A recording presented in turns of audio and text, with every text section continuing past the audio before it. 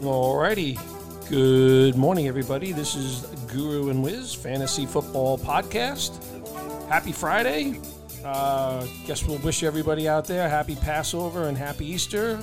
Lots going on, Wiz. We're just fresh off that outstanding Masters last weekend, but we are 2 weeks away from the NFL Draft, Wiz. How are you today? Yeah, doing well. 2 weeks from yesterday is the end of the draft, so it's upon us pretty quick. And I think there was a signing of one of your favorite players in the NFL as well yesterday. Your boy Sammy Watkins going signing with Kansas City. So we'll see. I guess we'll see how that all plays out. And the draft is getting closer. And as far as I'm concerned, once that happens, in my mind at least, it starts the new season. And Sammy Watkins. It's good to talk about this, Wiz, because here we are, on the cusp of the draft, right? And a player like Sammy Watkins, if you go back to 2014, I don't think Sammy Watkins is even 30 years old yet. But this is a player that I think he had 1,000-yard receiving season, and the Bills took this guy with a top 5, top 6 pick in that draft in 2014. You don't know how things pan out. I don't like the player because he's, I think, vastly overrated. Number one, number two, he's never had big success, in the NFL, and for the last 3-4 years, he has just been, just a very, very boring and oft injured player, and. I kind of get maybe the Packers taking a chance on him, but, the Packers are going to be looking at other things in this draft. But, it just goes to show you there's nothing guaranteed even in the early spots in these drafts. Yeah, I made a mistake. I was thinking Kansas City because, that's where I remember him playing with. But, Green Bay, as you mentioned. What would you make of A.J. Green, again, another year resigning with Arizona? I mean, his season last year was, just okay. I mean, when you think like maybe Arizona wants to try and go a little younger, get a new direction. Yeah, well, first off, as a Rondell Moore owner, I would have liked to see them, kind of go in a different way here. I think there was a few games last year where A.J. Green was actually productive. We know that last year DeAndre Hopkins was often injured, and that complicated the way the Cardinals were trying to run their offense. But they've got a lot of changes. I would have liked to see Wesley become more part of this offense. You've talked about the player as well. More physical guy, kind of can catch those high passes as well. So we'll kind of see how. I think it's probably insurance if anything else. And we'll talk about the Arizona Cardinals in the draft. And by the way, I don't know what's going on with Kyler Murray. We talked about this a few weeks ago where he took everything off their Instagram, and then there's reports again that there might not be a contract. That situation, and by the way, 2 years in a row, Kyler Murray in the second half of the season has really not produced very well. I think Kingsbury's a little bit on a banana peel here as well, but that's a situation that we have to watch pretty closely. But I think, to your first question, I think A.J. Green is insurance, but I'm a little bit concerned with the stuff I'm reading about with regard to Kyler Murray here. Yeah, Kyler Murray and Lamar Jackson, two players certainly to keep your eye on in terms of contract situations as we head into the upcoming season. Yeah, and again, players that have been successful in this year, I think we could. I don't think I would be understating this, and both players are fantasy darlings. I think that's not, especially a couple of years ago. I think the question marks around Lamar Jackson as a kind of a Super Bowl winning quarterback are legitimate to question whether he can actually do that. There are just still a lot of inconsistencies in his passing game. You wonder how long he can stay away from being injured. Last year, it kind of caught up with him a little bit more. Now, like I said, Kyler Murray, 2 bad second halves in a row. Look, there's a different style of play in the NFL right now. Those two guys are more threatened by physical damage as a result of their running. So we'll see how things shake out here. All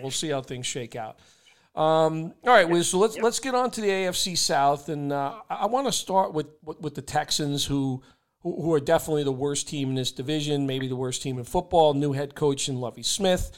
Looks like they're going to stick with Davis Mills, though. They could, I think they potentially could look at a quarterback later in this draft. But, you look at this roster, Wiz, it is just full of kind of just random players just kind of mushed together. And this is a team badly in need of some pedigree and some highly talented players to kind of fill this roster out. Because right now, there's a lot of boringness when I look at the Houston Texans, Wiz. Yeah, I agree with that. That's why when I'm looking at this draft, I really feel their second pick overall in the first round at pick 13 is really going to be a sweet spot for somebody like Kansas City, especially, or Green Bay, to maybe move up to that spot, maybe add some picks for the Texans and somebody move up into that spot. Because I agree completely with what you're saying. They need players. They have a lot of draft capital, 2 first-rounders, a second-round pick, 2 third-round picks, 4th-round pick, 3 6th-round picks, and a 7th-round pick. So they have a lot of, they have a decent amount of draft capital, but I really could see pick 13 being a pick that they could trade down and acquire some more picks, which they desperately need. But in terms of needs, it's all over the board. I mean, really on the defensive side of the football, defensive end and cornerback. Obviously, they could use some offensive line help. And then, after that, wide receiver and running back. But I think those other positions first are a little bit more priority as they head into the season. Yeah, that's exactly the way I looked at it as well, Wiz. I think, we've talked a lot about the running back position on this podcast, and I think they can wait and find players. We know they also signed Marlon Mack in the offseason. He gets a second chance at NFL life after kind of falling out of favor in Indianapolis. But yeah, I agree with you. I would attack defense, and Wiz at 3. I guess a lot, and with that third pick in the draft, a lot's going to be determined by what happens in front of them. I know you love Kyle Hamilton a lot. That's a player that potentially could slip down for them. I don't know what the Jaguars are going to do at this point in time. There's a lot of question marks around that. There was some stories yesterday about Peterson definitively looking at offense at that pick. So I don't know, but yeah, as you said, they have 11 draft picks. They can make it more if they get creative with that 13th pick. But this is a team in need of everything, as we discussed. Yeah, I think one of the Georgia players, Walker or Ahmad, Gardner, is a player the Jets love, so I think that would be a real burn to them if the Texans took that player with the third pick. But I think the coach knows defense, and I think that's what they're gonna do with that third pick. All right, let's move on to the Indianapolis Colts. This is a team that we've both talked about that is, not that far away from really putting themselves in a good spot in this conference. But, at the most important position, they've now bring in a new quarterback in Matt Ryan. They tried Carson Wentz last year, didn't work out. We've talked a lot about this offensive line, though they haven't figured out that left tackle spot since Costanzo retired. Fisher was a disaster last year. Personally, I think that's the position that they need to address. This is a team that probably could use some pass rushing ability as well. That'd be the second spot that I'd be looking at. But, overall, Wiz, this is a talented roster, and I think they can do a lot of work to kind of push themselves in that direction closer. They do not have a first-round pick in this draft, so that's one thing I should mention. But they do have 7 picks in the draft. The first pick in the draft will be in the second round at number 42, Wiz.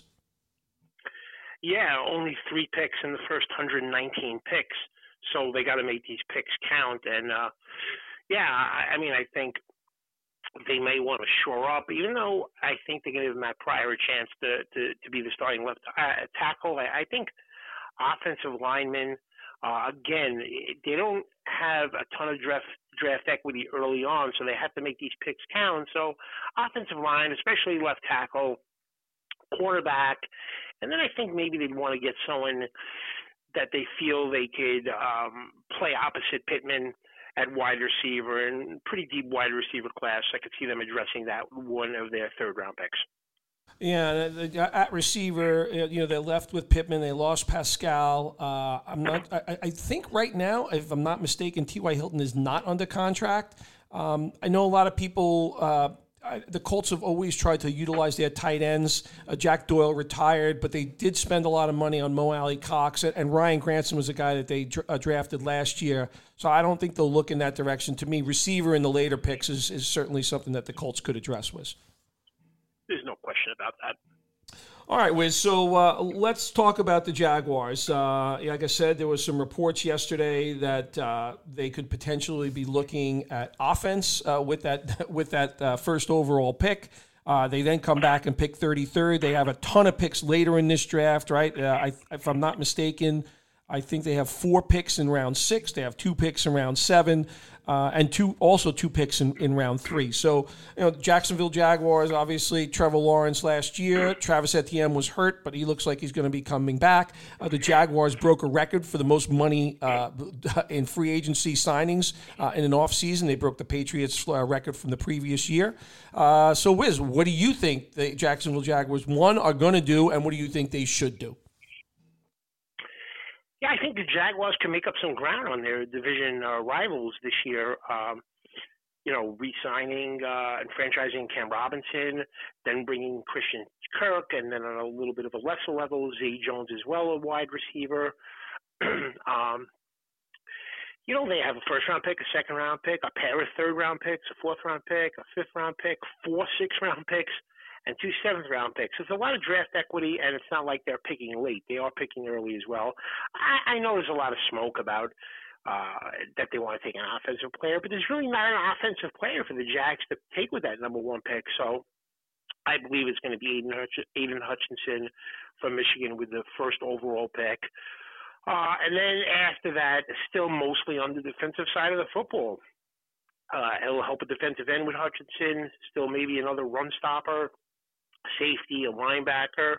And then I think at some point, like a lot of teams in this draft, they will take a wide receiver to add a little more depth. And they have a pair of third-round picks, so I could see them doing that with one of their third-round picks. But Aiden Hutchinson, I believe, is the player that will be taken and should be taken. And the Jags' defense is on the rise. And, if their offense over there with some of the young players and James Robinson coming back from injury and Etienne coming back from injury, if they could get some points going and move the ball on offense and give their defense a little bit of a break, that defense could really start becoming formidable over these next few years, I believe. Yeah, and I agree with you. I'd personally be looking at that, that edge spot, trying to make a difference maker. Hutchinson definitely fills that bill. I think that's the direction that they should go in as well. Whether they do or not remains to be seen.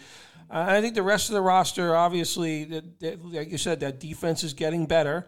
And this offense will be a little bit more interesting. Thankfully, the Urban Meyer project is finished with. That was a complete disaster, and hopefully the Jaguars can kind of move on to better things here, Wiz. Wiz, the Titans, I got to tell you, I'm concerned about this team. You've talked a lot about the wear and tear, and last year caught up with them in Derrick Henry. Last year they made an attempt to pick up one of my most disgusted players over the last couple of years, and that's Julio Jones, and he's gone. This team only has 2 picks in the first 130 picks in the draft. They do have 7 picks in the draft. Most of them are later in the draft. I don't know how much help they're going to bring this roster. I think they need offensive line help. I think they need some secondary help. You could argue they need wide receiver help. I just saw that Fursker actually signed in Atlanta as well at tight end, so I'm not sure what's going on at tight end. I guess Swaim is still there, but to me, the Titans need help in a lot of different spots. I think they're moving the wrong direction as a football team overall, although I do like Vrabel as a coach, but they're not going to really be able to do a hell of a lot in this draft with only 2 picks in the first 130. Yeah, I mean, the Robert Woods signing helps. That gives him more of a reliable player. Yeah, but Woods, when do you think Woods is back? That's the question. Yeah, that is the question. He kind of got hurt mid-season. So when he comes back, but obviously he's a very good receiver, and I'm sure they'll take their time with him. But to your point, I think these other teams are gaining. I think the Colts are clearly the best team in that division, and I think the Jags are gaining on both the Colts and the Titans and really can do even more of that in the draft. And I think the Titans, with their limited draft equity, especially early on, are going to draft offensive line to play that ground and pound game, secondary help. And I would not be surprised at all, if the Titans draft a quarterback with maybe they have 2 4th-round picks, one of their 4th-round picks or a 5th-round pick. I mean, I just feel like their confidence that Tannehill can win these big games is waning. So I would be surprised if the Titans draft a quarterback as well in this draft. Yeah, no, that's interesting. Wow. Okay. I was not thinking that. I have to say, I was not thinking that.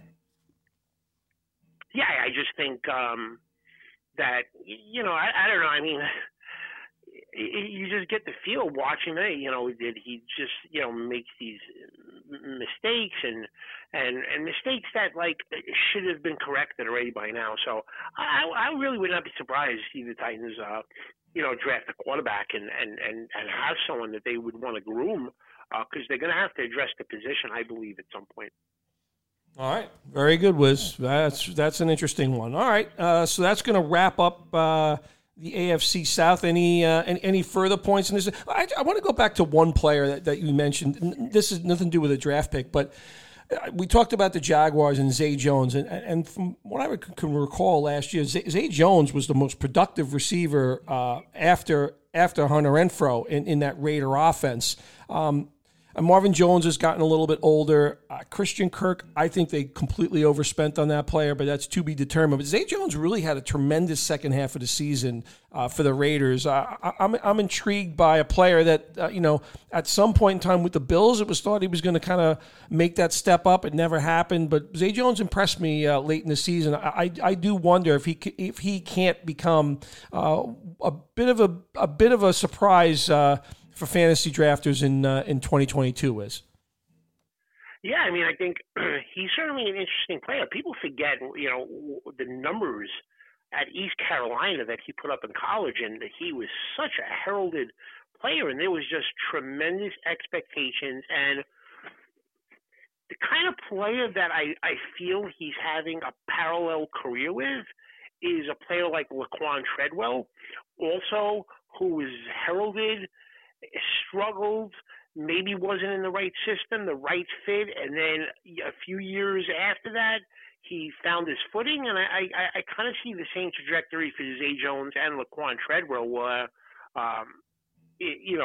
improving as the season went on last year, and kind of looked like both players had their confidence. So I think getting with an offensive mind like Peterson could help. And I'm wondering if the Jags didn't look at that, and since they have Treadwell, kind of feel the same way I feel about it. But, maybe it's another player like Treadwell who, with a change of scenery, can turn things around.